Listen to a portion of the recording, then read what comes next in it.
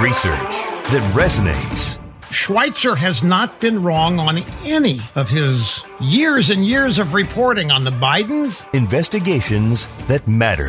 If your last name wasn't Biden, do you think you would have been asked to be on the board of Burisma? I don't know. Probably not. But that's, I don't think that there's a lot of things that would have happened in my life that if my last name wasn't Biden. The only entities, the only people that would report on this, and Peter Schweitzer, who deserves a Medal of Freedom, in my view. This is The Drill Down with Peter Schweitzer. Hi, this is Peter Schweitzer, and welcome to The Drill Down, where we relentlessly expose cronyism, corruption, and the abuse of power in Washington, D.C. My co-host, of course, Eric Eggers. Eric, how are you? I'm excellent, Peter, but continuing to evade financial transparency like many other entities in the world and the subject of today's podcast. Yeah, well, that's exactly what we're going to talk about today, and I have a question for you. These are four things that are definitely in the news. Yep. But how are they connected? Hamas, North Korea, fentanyl, and the U.S. debt. All things guaranteed to come up in my Thanksgiving dinner table discussion, I think. Fentanyl? You guys are going to discuss fentanyl with your kids? I said your private life, Peter. So whatever it takes to get through the meal. I'm going to go to the Eggers house for Thanksgiving. This is going to be fun discussing those. Actually, they're connected in a very, very important way that is ignored. And we're going to talk about it today for the reason that it is largely ignored. And that is that these are all joined together by a crypto financial network that a lot of people should be paying attention to in Washington, D.C., but they're really not. And we're going to talk about that today. Yeah, there's two kind of high level stories that relate to cryptocurrency in the news this week, but I think there's a connection. One is sort of like what can happen if a cryptocurrency is allowed to get its way.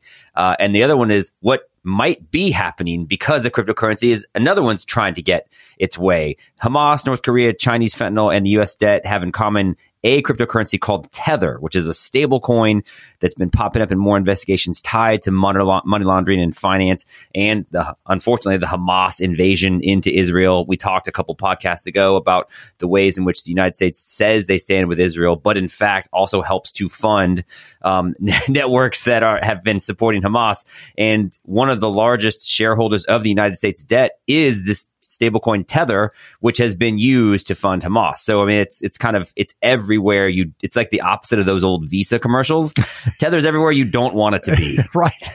And here's the thing. I mean, cryptocurrencies, I think they're great. I've invested in them a little bit and not done well, but I understand the attraction that it has for people. They want something that's not connected to the US dollar. They don't necessarily trust gold as an investment, good or bad, whatever. They want something that's a little different, and they want some privacy because the government is moving away from paper money to digital currency. The Fed's talking about introducing a digital dollar, right? Exactly. So, And the question is can you have privacy as they push towards these digital currencies? So in general, I like the idea of cryptos. The problem is it creates all kinds of opportunity for financial crimes and nefarious transfer of funds.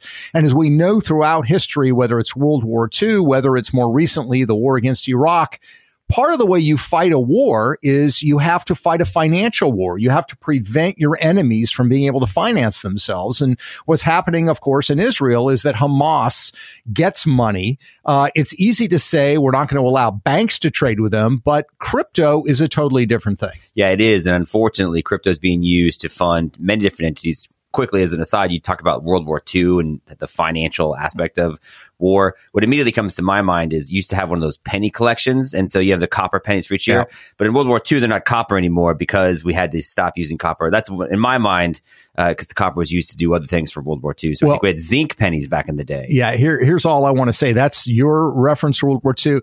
My family's from Switzerland. So our involvement and understanding of World War II and finances, I'm just saying. Mine's more all-American and universally accepted as well. No, but absolutely. Blockchain has been used to do, there's some legitimate things to it. Tether's been one of the 22 largest buyers of U.S. Treasury debt. It's got more than countries like Mexico and Spain. That's stunning, by the way, that a crypto exchange is buying up U.S. debt. Not a huge amount. It's not like Mexico owns a lot, but still, they're increasingly buying those quantities. So it's like there's this bifurcation of what some of these crypto efforts are doing. There's a very legitimate piece of it, right? Buying U.S. debt, hiring many former members of Congress and spending lots of money to lobby, which I think helps to make it easier for them to get away with the less legitimate things, right? And the less legitimate things are, Israel has been seizing. So what happens when you get these cryptocurrencies? They keep them in these digital wallets. Right. And those are actually fairly accessible to law enforcement and other entities. I actually talked to a Secret Service agent about how they monitor some of these things. And he even, for what it's worth, said he would still invest in crypto down the line. So even though it's got nefarious purposes, there's still some utility there. Yeah. But Israel seized 41 million in this cryptocurrency between 2023. Hamas has received 41 million in cryptocurrency between 2023, and more than 99% of that money came from Tether. So that is the primary vehicle by which universally nefarious villains, Hamas, is funding its things. They've seized crypto. It's Tether specifically from North Korea's nuclear weapons program, and they've even sanctioned Russian cryptocurrency exchanges also using Tether. So it's in all the bad places in addition to some of the good places. Yeah, and you can move it around anonymously. So what's interesting about all these things, of course, is that the international banking system is supposed to restrict the flow of funds to terrorist organizations like Hamas. So in other words, you can't take your Wells Fargo account and say, I want to send this to Hamas's, bank account. You can't do that. So don't get any ideas out there. It's illegal, but through a crypto exchange, you can certainly do that because they're not subject to certain banking laws and restrictions. We're going to talk about that a little bit later as to why they're not subject to it and how that is being resisted and how regulators are preventing that from happening as well.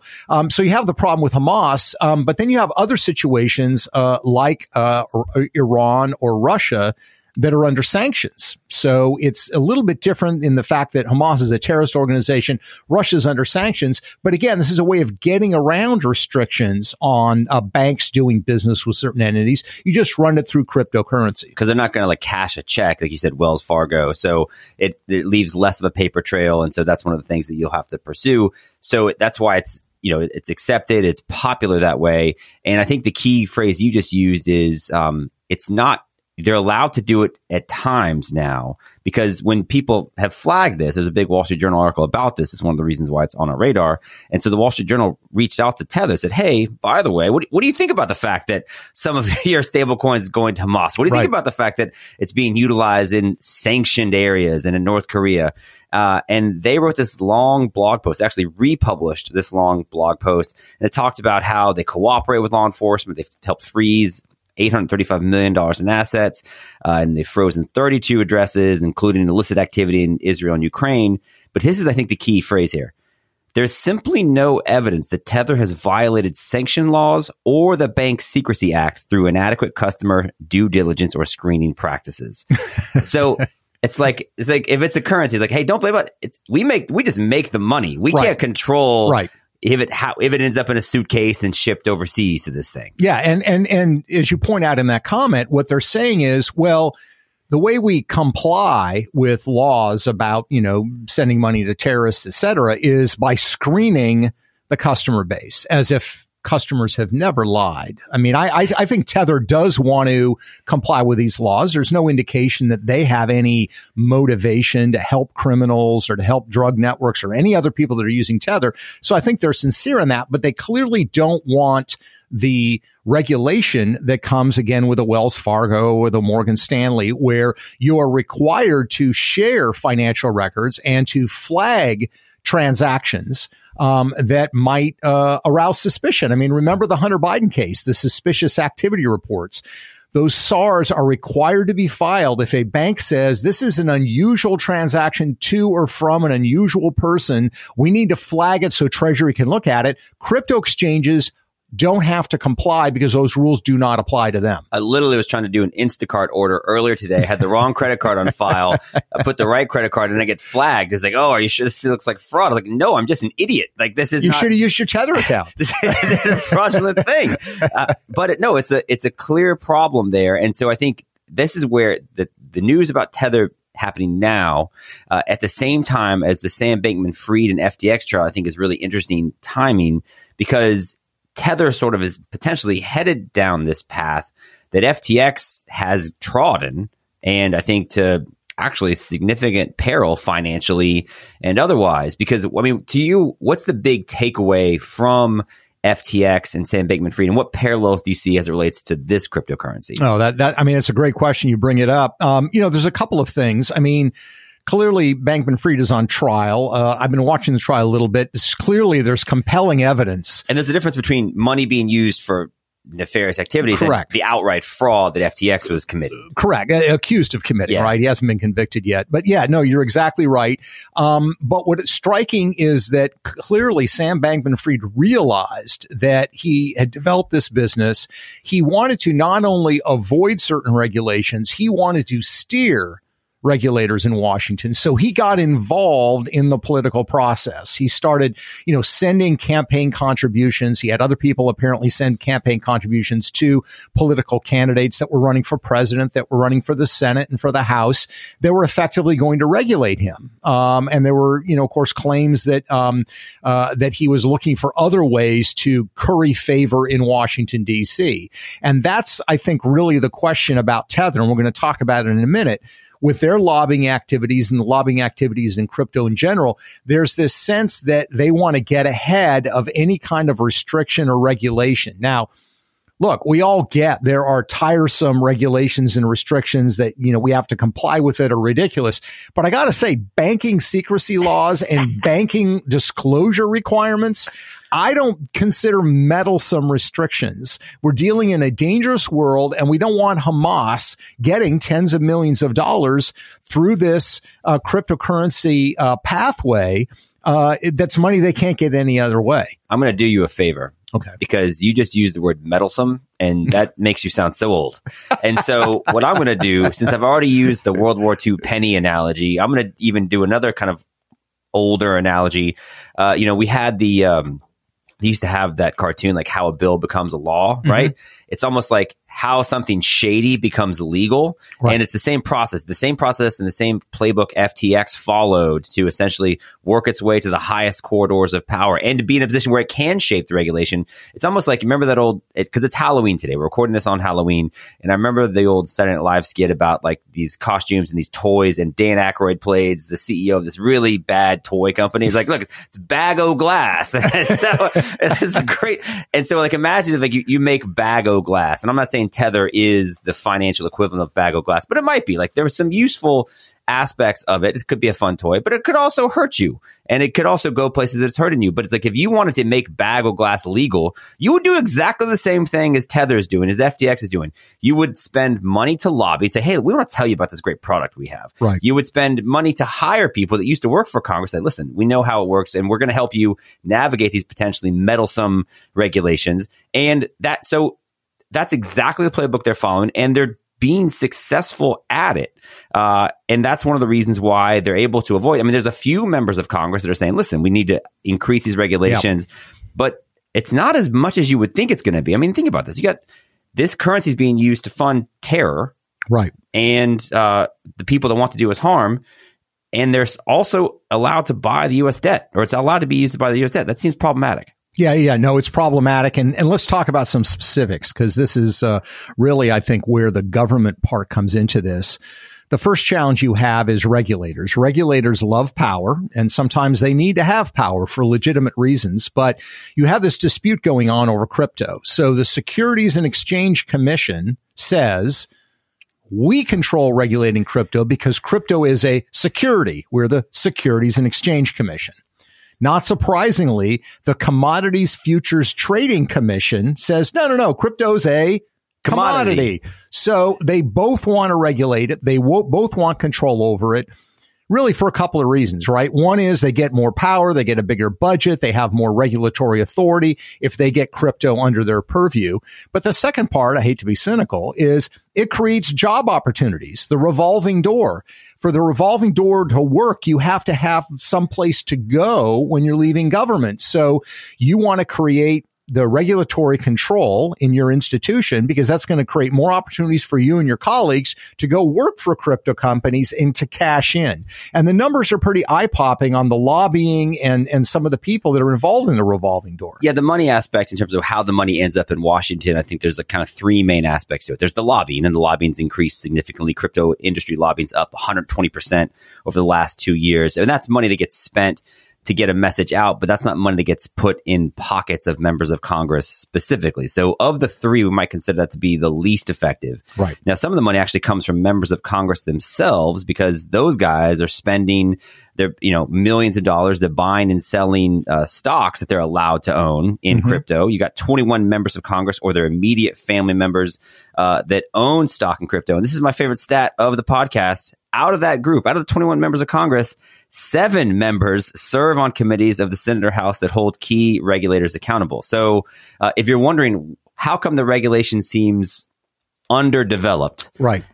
One reason might be because many of the people own the thing, and so they're not necessarily in a position they're going to want to increase regulations that would hurt the monetary value of an asset they own. Right. Fair to say? And look, part of the attraction to crypto, let's be honest, is the fact that it can be secretive, that there's a lot of money that flows through crypto. A lot of nefarious people around the world, whether you're a drug kingpin, a terrorist organization, you're going to buy crypto because it's a way to hide your assets the way you can't hide them elsewhere. We should say that, there have been a couple of members of Congress that have written letters asking for greater regulation of crypto. So we need to give them certainly a shout out for doing so. But the bottom line is that there has been a lot of, let's say, setting aside restrictions on crypto. And I think part of the motivation is it's a money opportunity. Well, so the third way, right? There's lobbying, there's what the asset class of the members of Congress own, and then there's the getting hired and then getting paid by the crypto industry. And you got 200 ex-government officials that now work for crypto firms and serve in different capacities. And you've got some high-level names, people, right? I mean, it's some of them are just the middle of the road people, but you've got some people that have achieved things in Washington, D.C. Yeah. A former head of the SEC. No big deal. Is now not only advising crypto companies, but is investing in crypto companies. And the way this often works, I'm not necessarily saying in his case, but oftentimes you will come in as an advisor and you will get paid a salary, but you'll also be given options, maybe ownership options or stock options if they're a publicly traded company. So there are multitudes of ways in which you can kind of cash in. And of course, family members could potentially get hired as well.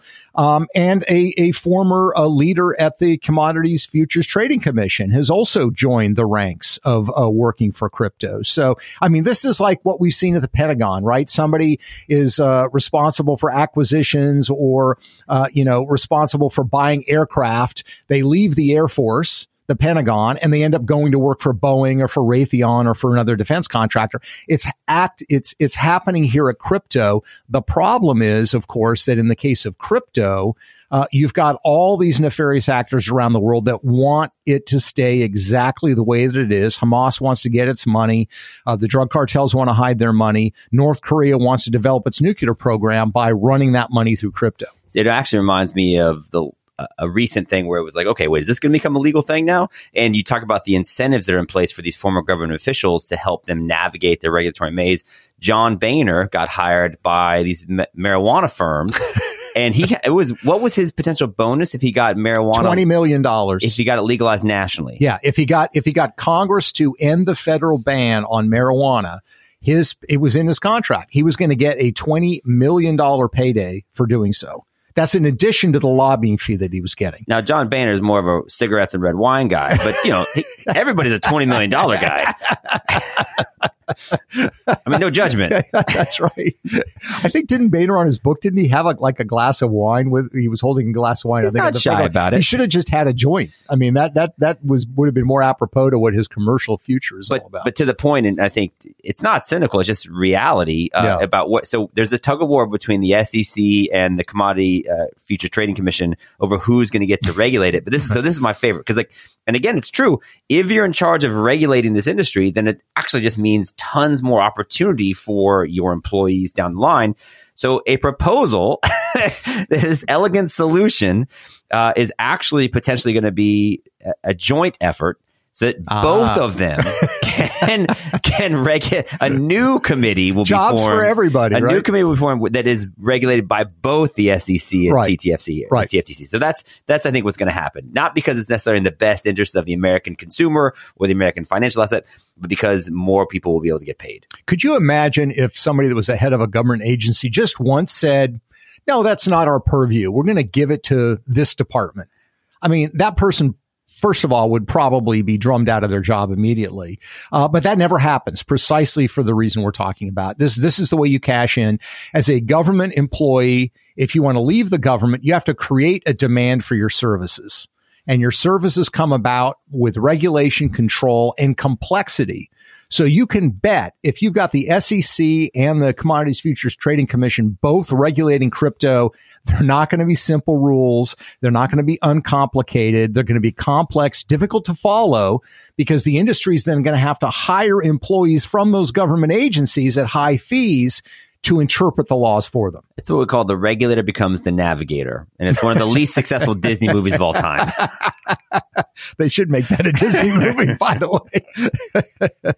So the question is, what do you think the future of crypto is? I mean, I know, you and I are not really investment guys per se. I mean, we do invest, but we're not investment guys. But crypto's gone through, you had, Bitcoin, for example, went way, way up, came crashing down. Now some people are saying, I think you mentioned that the Secret Service guy you talked to, it's kind of the winter time for crypto. People not sure what the future is.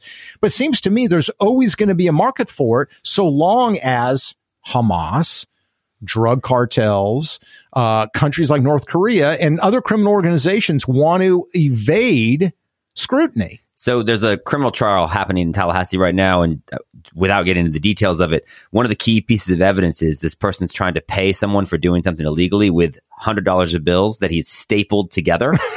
So thousands, that's old school. Thousands at a time, school. You staple it. Yeah. Right? So at that point, it doesn't work that way anymore. No. Yeah. So how old is this guy? No, he's not that old. I think really? It's just throwback criminal. So, but the idea is that, it doesn't happen that way anymore. And plus that's limited, right? You can't send stacks of $100 of bills anywhere around the world with a click of the button. And if you're going to send $26 million in $100 bills, I mean, you got to be carrying a couple of duffel bags. I mean, this is much more practical. So to the extent that there will always be a need to send money to nefarious and illegal places, then it seems like there's going to be a need for cryptocurrency. But not just that. I think even as you saw some sort of anti-establishment societal forces emerge in 2020, and the idea of we want to return power to the people and away from centralized big business and big government, I think it's an interesting confluence of incentives, right, and appeals.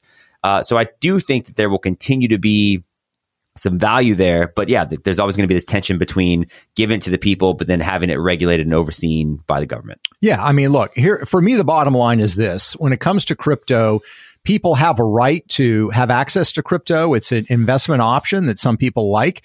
You have a right to a certain amount of anonymity and privacy, but there needs to be transparency. I mean, in other words, the federal government, meaning regulators that are investigating criminal activity, terrorist organizations, need to be able to have access to these crypto accounts if they're going to be offered in the United States. To me, that seems like a reasonable solution. Well, and to Tether's credit, Tether is, as a stable coin, it can actually, the entirety of it can be seen in these wallets. And so that's how it's been able to be frozen and taken away from the entities that own it. So I'm sure that's part of Tether's argument, but this fact remains that it's still being used to do weird stuff. But yeah, we'll see what happens with Sam Bankman-Fried. We'll see what happens with Tether and the crypto industry at large. But I think if I've learned one thing from working here over the last decade is that whatever the solution is, people will find a way to make money off of it. Absolutely, they will. Well, we appreciate you joining us as always. This, I think, is an important topic. We're going to continue to monitor it as we do with so many other subjects. We appreciate you making the time. You can find our research and our information at thedrilldown.com, and you can find this podcast wherever fine podcasts are located. Thanks again for joining us. Until next time.